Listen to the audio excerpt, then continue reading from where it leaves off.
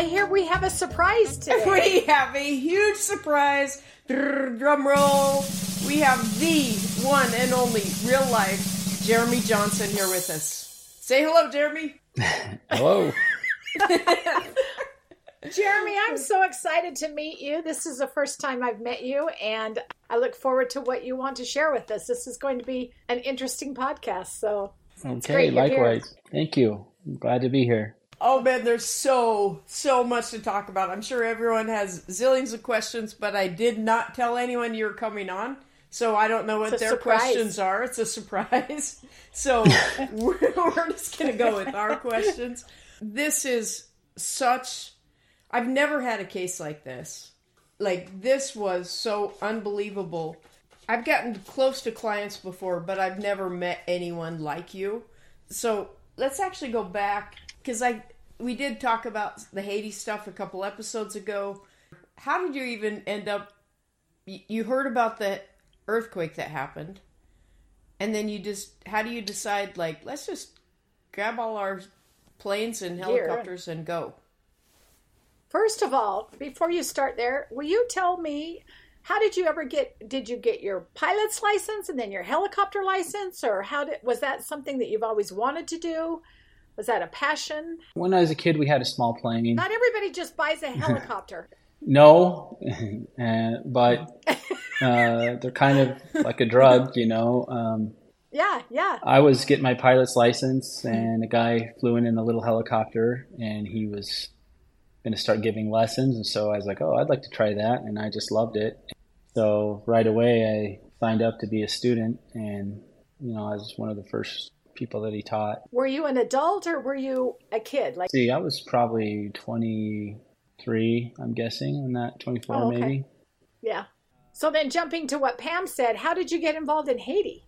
I have been fascinated by countries like Haiti. So I study them.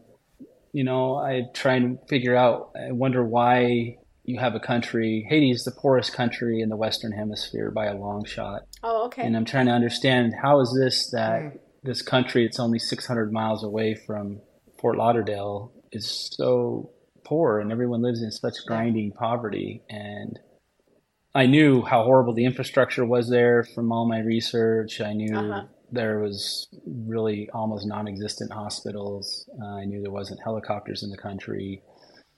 And I knew that there wasn't building codes. And so there was going to be a real calamity. So as soon as that earthquake hit, thought came to my head immediately, like, you know, hey, instead of sending money, this is a chance where you might be able to make a difference being on the ground and bringing all these machines. And so within 2 days, that's awesome. We were there. Wow, that's amazing. Within 2 days you were? Yeah. Wow. So did you ask your team, like, hey, who wants to go to Haiti? Let's go make a difference in the world. How do you do that? It was, yes. As soon as I had my pilots. So first thing I did is got on the phone. I called my pilots, and I had a really competent pilot at the time, head pilot. And I said, get us into Haiti. He was something else. He did it. He got on the phone. He started making connections, calling in favors. And next thing you know, we're on the ground in Haiti before any other rescue teams or anything else. We were the first ones there. And then he kept that up, you know, basically throughout the whole mission. We were that's impressive. Evacuating and bringing in search and rescue and volunteers. And so, yeah, there was no shortage of people after that. Wow. Once we were there, that were willing to come and help. So when you arrived and you're in the middle of this trauma, I guess, where did you stay? You land your machine, or you land the helicopter, or you land at the airport or whatever, but where were you staying, and where was food coming from, or were you bringing it with you? How did that work? We were staying, sometimes I would just sleep in the helicopter on the tarmac, sometimes like a tent somewhere. Once in a while we could get a hotel room. It was like, wherever you could find. And we were just going dawn to dusk. And so nobody was really taking care of those arrangements. It's just like at the end of the day, we're just like, okay, let's figure something out now. Just crash wherever you could. Yeah, that's really what it was. Yeah, wow. And how long did you say you were there? I was there on and off for the better part of a year, and then we would rotate, When you look back on that, do you feel like that was a life-altering moment? How did your team feel when they look back and think, oh my gosh, we were in Haiti doing all of this rescue, bringing food in, doing all of this stuff? It was definitely life-altering, and it was preparing me like in ways I didn't understand then, for what was going to come. Sure.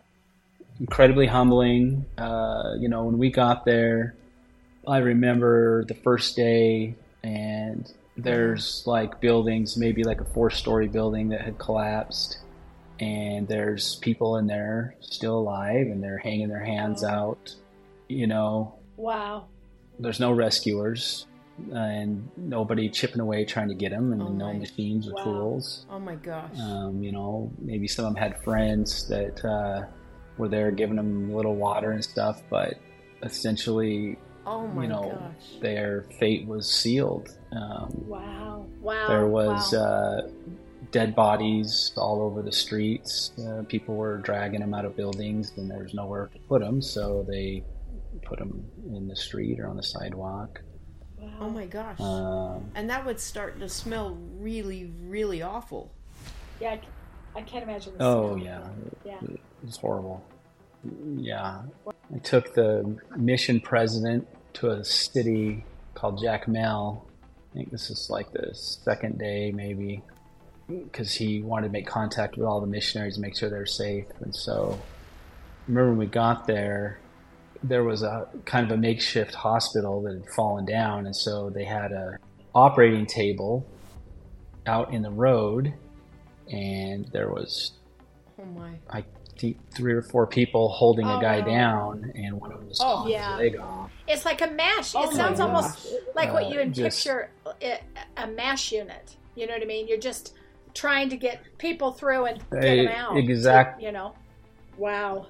It was exactly like that, only minus bone screws and anesthesia. And oh my gosh. It was very rudimentary, and you're like, what are these guys doing? But the reality is, it's either cut his leg off or he dies of gangrene.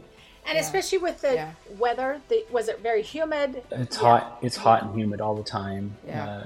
One thing I want to clarify just for our listeners is when he's talking about mission president, he's talking about the LDS church missionaries and being aware of where the missionaries are. Yeah. Yeah. And so having helicopters there was, it was really valuable because there was no real way to get around the country. One of the things that happened was that the port fell into the ocean.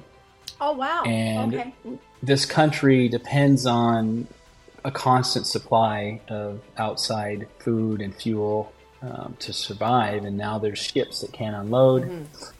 And so people are starving, and there's no fuel for vehicles. And so even if you did happen to have a vehicle with some fuel, they were blocking the roads off and lighting tires on fire and stopping anyone trying to move around. Wow.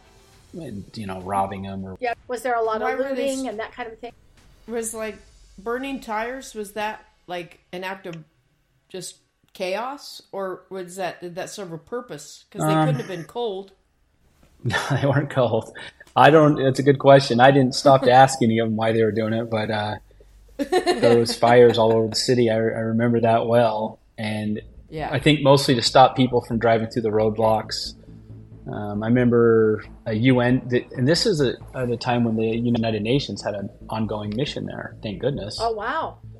And I remember watching a UN truck leave the secure compound, and it gets attacked within minutes of leaving and tipped over and looted. And, when people are starving, they don't think rational, they don't do rational things. And that's kind of the chaos that we were faced with. Wow, life-altering, I can see. It was a really big-time life-altering situation. It made me really think to myself how lucky I was to be born in a country where these things would never be Yeah. permitted. But that's just everyday life. You know, the country at the time, 2/3 of them lived on less than $1 a day. Wow. This is, I don't even want to say third world. I'd say like a fifth world country. Wow. Right. I think it's got one of the highest per capita AIDS rates in the world. Rape wasn't even illegal there until 2005, and only then because their donor countries forced them to make it illegal. Wow. It was like you said, life altering. Yeah. And you know, I interviewed one of your pilots of this Citation 10 as we were doing the Swallow case. And because of the experience you guys had in Haiti, that guy was like, and I didn't know you. I didn't know much about you other than what was first coming out when I was doing the Attorney General Swallow investigation. And the guy was like, had so much love for you. Like, I didn't get it because it was beyond like that you paid him well. This was like, hey, Jeremy Johnson is the most generous man I've ever met in my life. I'm not going to say anything that will hurt him. And I would try to explain, like, we're not going after Jeremy Johnson. We're just trying to find the facts of Swallow. We really just want to know, did Swallow fly on your plane? And he didn't want to say anything, and he just kept telling us how amazing you were. But I had no context of, like, what you just told us. Yeah. But I can imagine if I had experienced something as emotional as what you guys went through there, and you were all, like, locking arms to save people's lives that you didn't even know. Right. So, it's not like you have family there. I imagine... I just can't imagine like the bond that you must have had with those guys, because I could feel what he had with you, because he was like, I don't want to do anything against this guy. He's like the greatest guy I've ever known. Now it makes a lot more sense. The more I learn, the more sense it makes to me about that. Well, it was. And let me tell you a real quick story about those pilots. Yeah.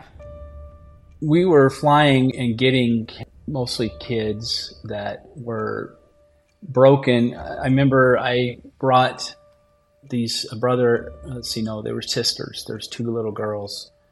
In Haiti, everything's made out of cinder blocks. And so when the earthquake came, it looks like someone threw cinder blocks at these kids. Oh my gosh. And so one of them, it had like just ripped the skin off of her leg, and you could see her femur on part of her leg. And the other one, her little sister, they also in Haiti they cook with charcoal in these little charcoal stoves.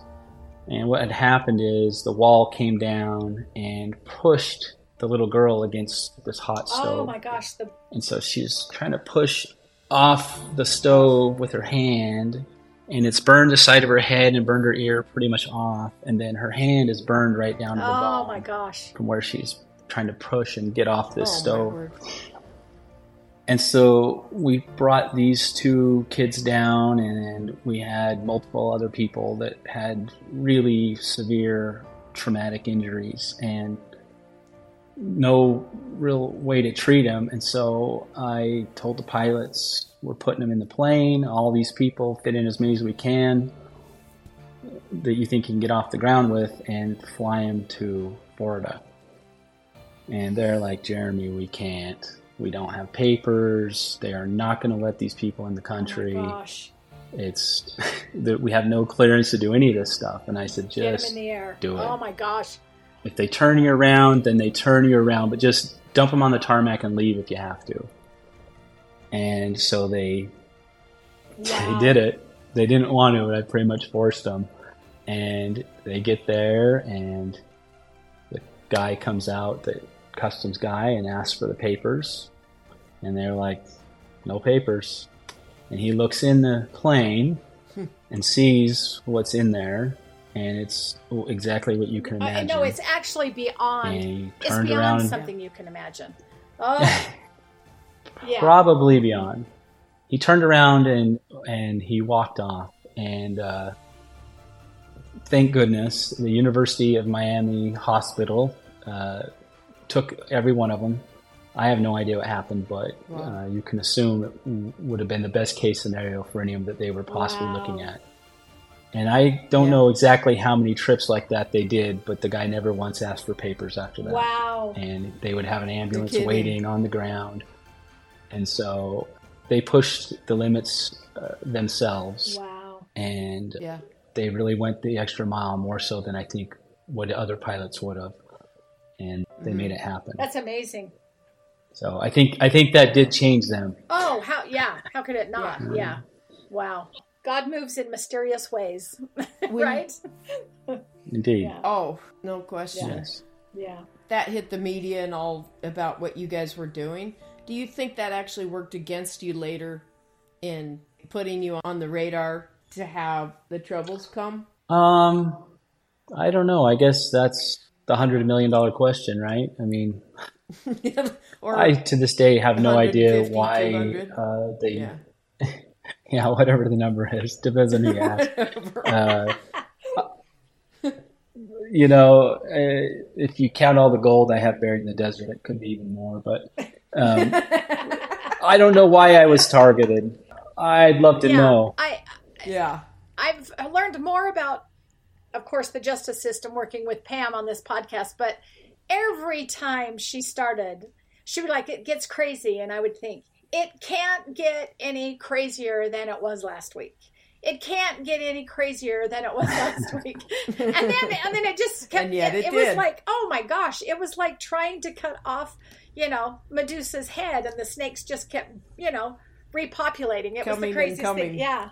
So if you knew that could maybe be a house of cards and cause your world to crumble as you knew it, would you have changed it? Would you have not chosen to go? Are you talking about going to Haiti, Pam? Is that Haiti? Okay. Yeah. No, Pam, absolutely not. And even if I could go back in time and somehow not go through the whole experience, not go to prison, I wouldn't do it. I mean, at the end of the day, the whole experience was actually good for me, and I feel like maybe something I even chose to have as part of my life, Wow. I got so much out of it that I don't think I could have gotten another way. I think, like I said, it was a good experience. I know it's hard to imagine that looking from the outside in. And I'm not saying it was an easy experience. It was certainly difficult, but it changed me, I think, in ways that I couldn't have. And are you talking about Haiti or about your trial, or both? Trial, the whole experience, having the government. Yeah. I mean, look, before all this happened, I think I was generally known as a good person. I had all this a successful company and at least a somewhat decent reputation, and all that got taken, and then they put me in a cement box, even took me away from my family and all the things I love the most. And so when you look at it that way and you look at it in that light, it seems like a real horrible thing and an injustice, and it was. But even that, the injustice of it was all part of, I think, what I needed to gain from it all. Wow. And so I don't regret it. I wouldn't change it. I'm not angry with the government or any of the people who put me through that. Wow. You're a better man than I am. Because I'm still working on it. Did that come with time, or did you kind of feel that every step that happened, you were like, oh, hellsy bellsy, I'm not sure where this is going, but I think we've just got to keep walking? Or no, it came with time. And I would say I didn't even start to think that there could be a purpose to it all until I had already been in prison for a while, and it was there where I started to gain some understanding, I think, of what, I mean, the reality is, when I was in prison and in jail, awaiting sentencing and everything, I was so upset, because I felt I didn't get a fair trial. and I couldn't understand why. And I'm, saying my prayers and saying, why can't I get justice? And, I've tried to be a good person. Right. Why is this happening to me? And, why can't you make Judge Newford get a heart attack? And, get me out of here. No, those were my prayers, right? And someone step in and save me. I think, right, just what a normal person would be kind of going through. And, those were not answered. Mm-hmm. But I eventually started saying, help me understand why I'm here. What am I to gain from this? And that prayer was answered. Changed. And just for everyone out there listening that's struggling a little bit, I've talked about, like, in my episode when I was assaulted by a client and all that. And I talk about, for me, my transformation came, like Jeremy just explained, the question that he asked himself, the question that he was asking.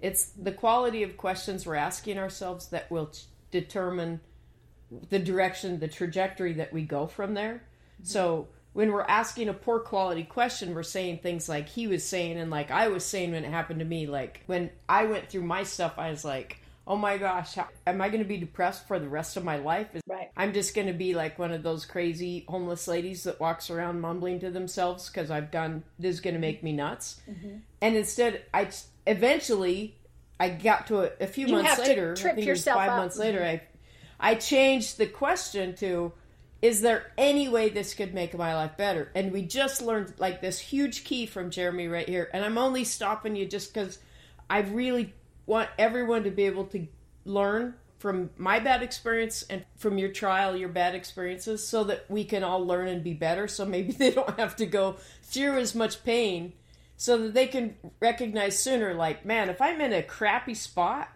and I change the quality of question that I'm asking myself, like Jeremy changed it from, man, how is this justice? This is not justice. Because when we ask a question like that, our brains are computers. They'll answer it. Right. So when we change to a better quality question, it's going to give us a better quality answer. And it literally transformed Jeremy while he was in prison. Yeah. Well, I also think the determination. My oldest daughter was in the Las Vegas shooting, and her friend was one of the first ones shot. Different story. But when she started into counseling, she said, I will, excuse the French, I will be damned if I'm going to let this man ruin my life. So whatever I need to do, she had to fight through the steps. And I think sometimes we think if we sit back and the answer is going to land on us. But it seems like your process, you were asking all the questions, trying to figure it out. Some things were answered, some weren't. But you still fought for the next day, for the next step, and kept moving forward. It's impressive that you could do that, especially under the duress that you had. Well, ironically, that's, not how I planned it. In fact, I wasn't sure if I was going to tell this. In fact, I wasn't planning to tell this, but maybe I feel like I should now. You don't have to if you don't want to, Jeremy. Would you prefer not to? Well, I did want to a minute ago. Okay. Let's do it then. I mean, nobody knows this, not even my own family or wife or anything, and it's hard to tell. So there might be some awkward pauses that you just have to suffer through. Okay. And not interrupt me if you want me to tell it, or I'll get distracted and then we'll lose. It's hard to tell. It's not an easy thing to tell them, so I sometimes have to sit and gather my thoughts for a second. Okay, thank you. So I was feeling very low and kind of like abandoned, and didn't feel like, my prayers were being heard, and I didn't understand.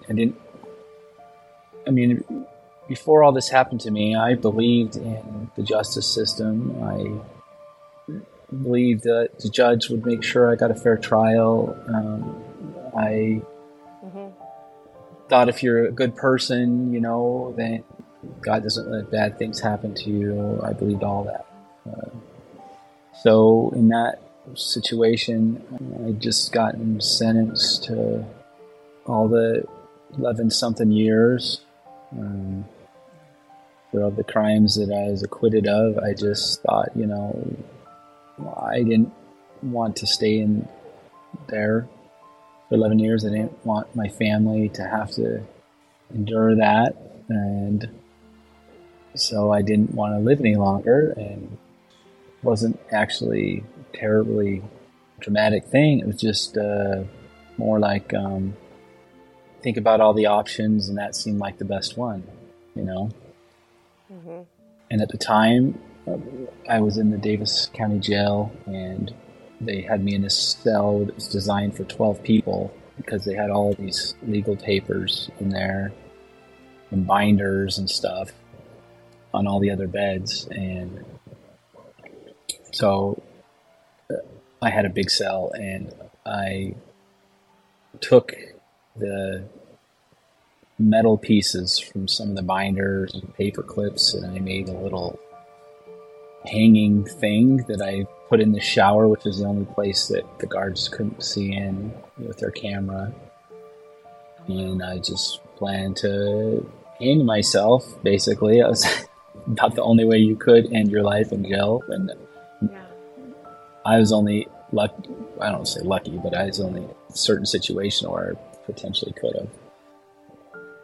So I had that all figured out, and I wrote letters to my family and my wife and the people that I knew would be devastated by this, and tried to explain, the situation. And I was just walking around in a circle, and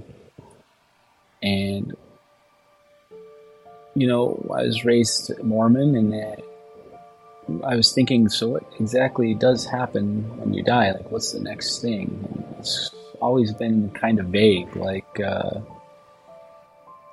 I don't know. It seems like you just don't really get a lot of clarity on exactly what happens. It's kind of general things. And so I was a little curious and thinking about that.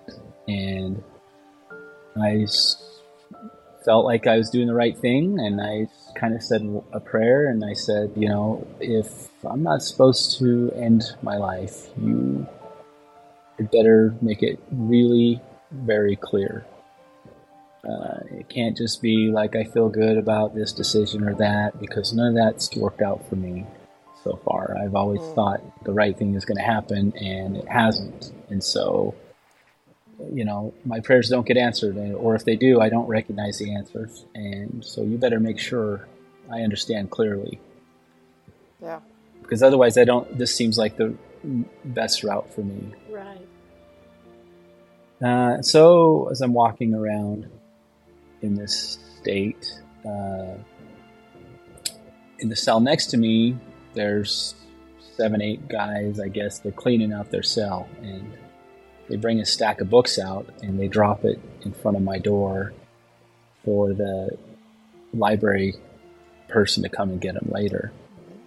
And I just, as I'm walking around, looked out, and the book on top of the stack was called Reflections on Life After Life.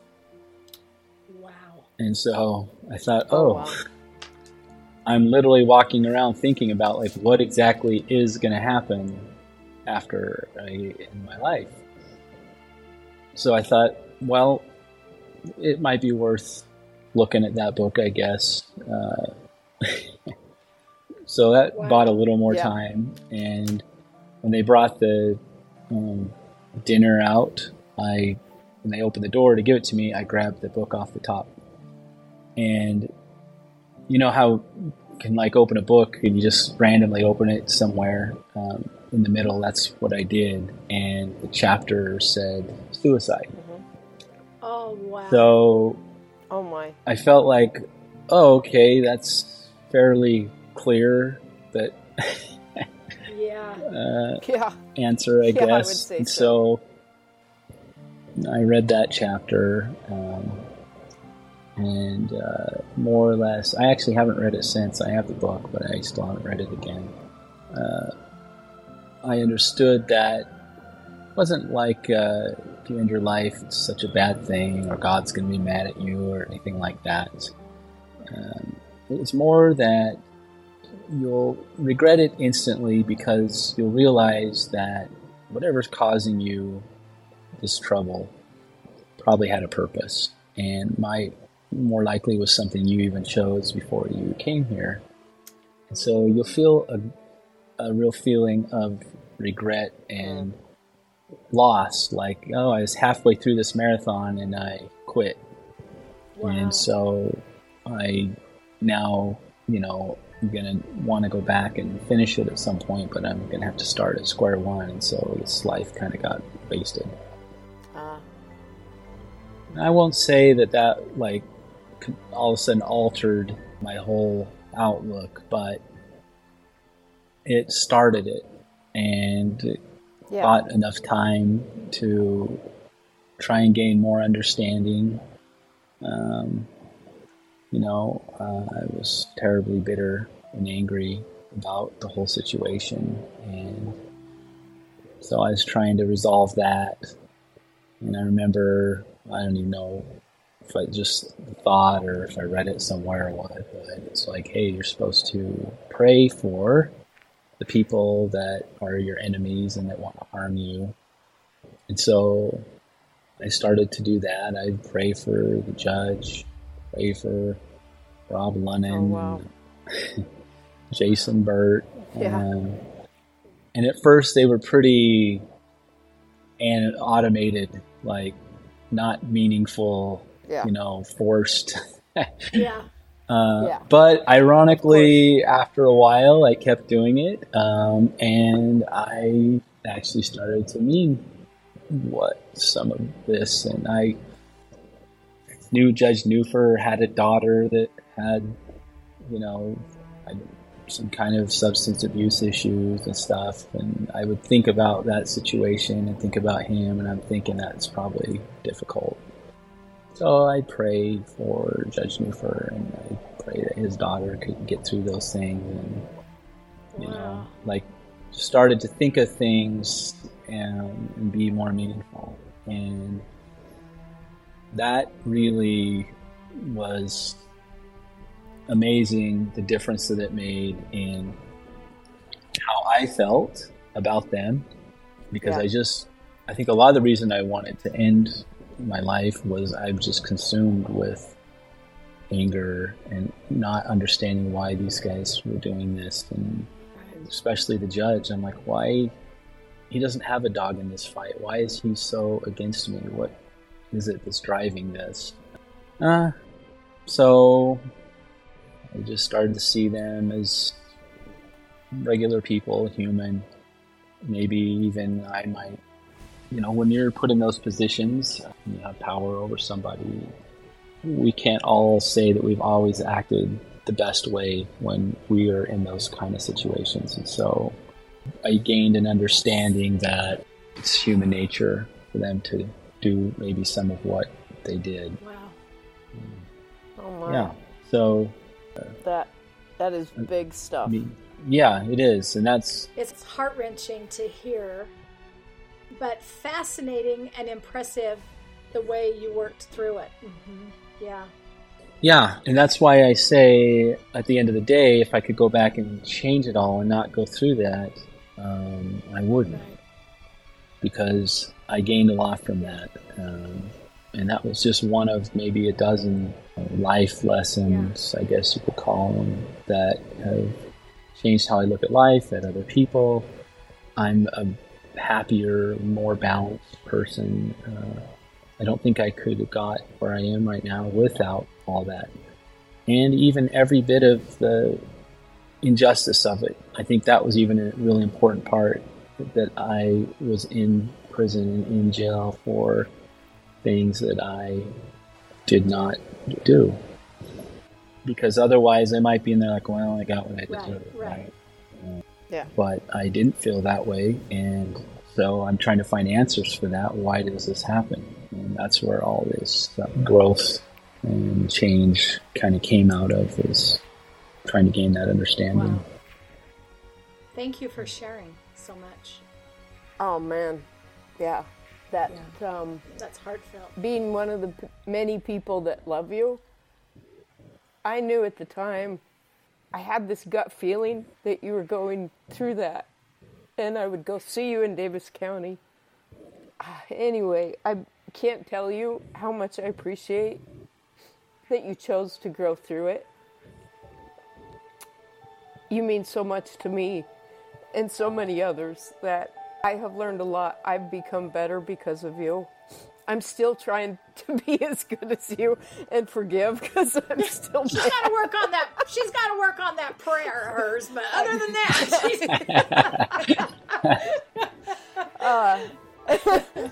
yeah. Other than that, maybe could you just write down your prayer and send it to me, and I will just say ditto each night.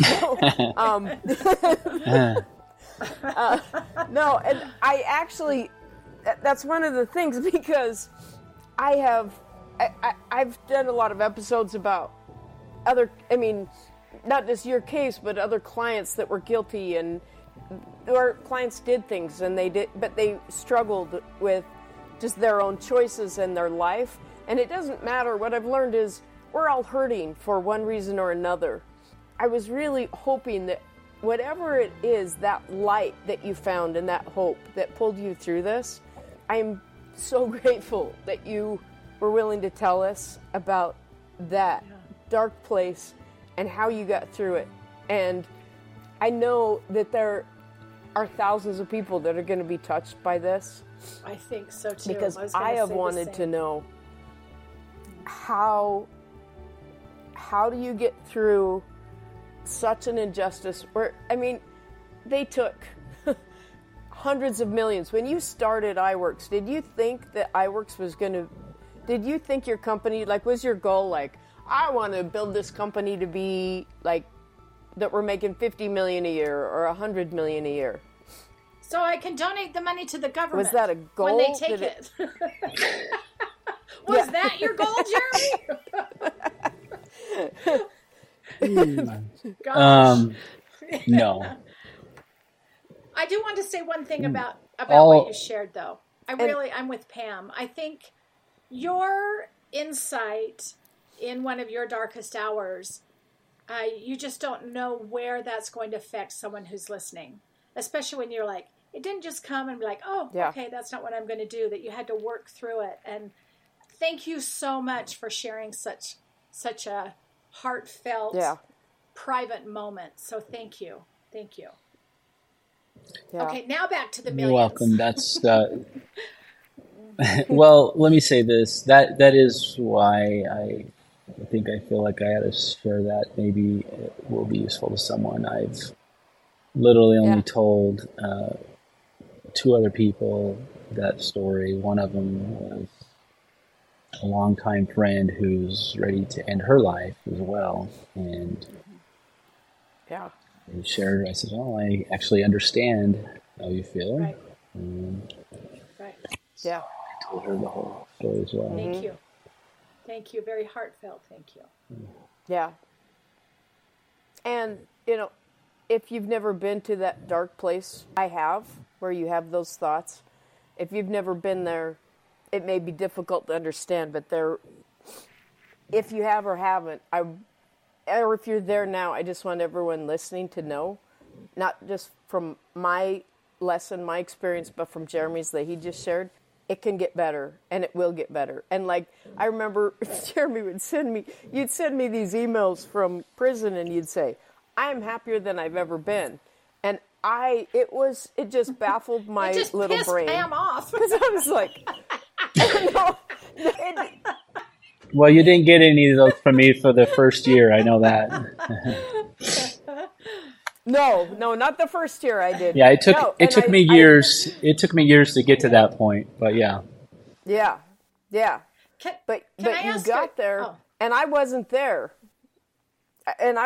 So I didn't understand, wait a minute, how are you there? I'm here trying to figure out how to get you out still, and you're telling me that you are happier than you've ever been? And I'm like, wait, what? I'm way, way in the dust here. I'm way behind you. I don't understand. And so When I first started working with you, I remember we had an office and we sat just a few feet from each other. And it was just the two of us in the office. And like so many people, we just get so enamored with money. And what you achieved financially, very few people achieve. It is stunning what you were able to achieve. And initially, I was so enamored with that. And it's like, oh my gosh, like, I just want to pick your brain. I want to learn everything I can. And how lucky am I that I get to sit next to you while we're working? I can say, how did you do this? Did you set goals? How did you do it? And what I learned later was it's not the money. It's who you are that I learned the most from, just your character. And I have talked over and over about, I've been doing this 30 years. I have never seen a trial where the co-defendants did not turn on each other. And not only did you guys not turn on each other, but I never even heard you guys get angry and swear at each other, or like to have Scott blame you or Ryan blame you. I never saw anything like it.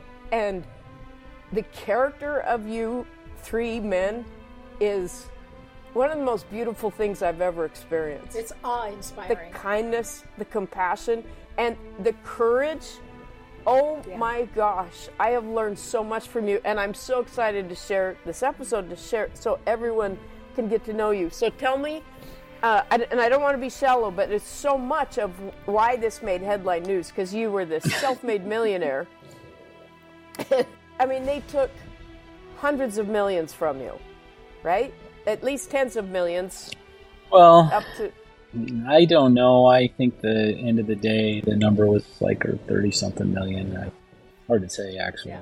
And that's only 37 million more than I have. So it's still impressive for me. So... Baby, I'm sorry. Hey, I'm sorry to do this to you. We've got to cut it here. There is so much more to this beautiful, inspiring conversation with Jeremy. Check it out in the next episodes. Thank you for listening to Pamela Private Eye.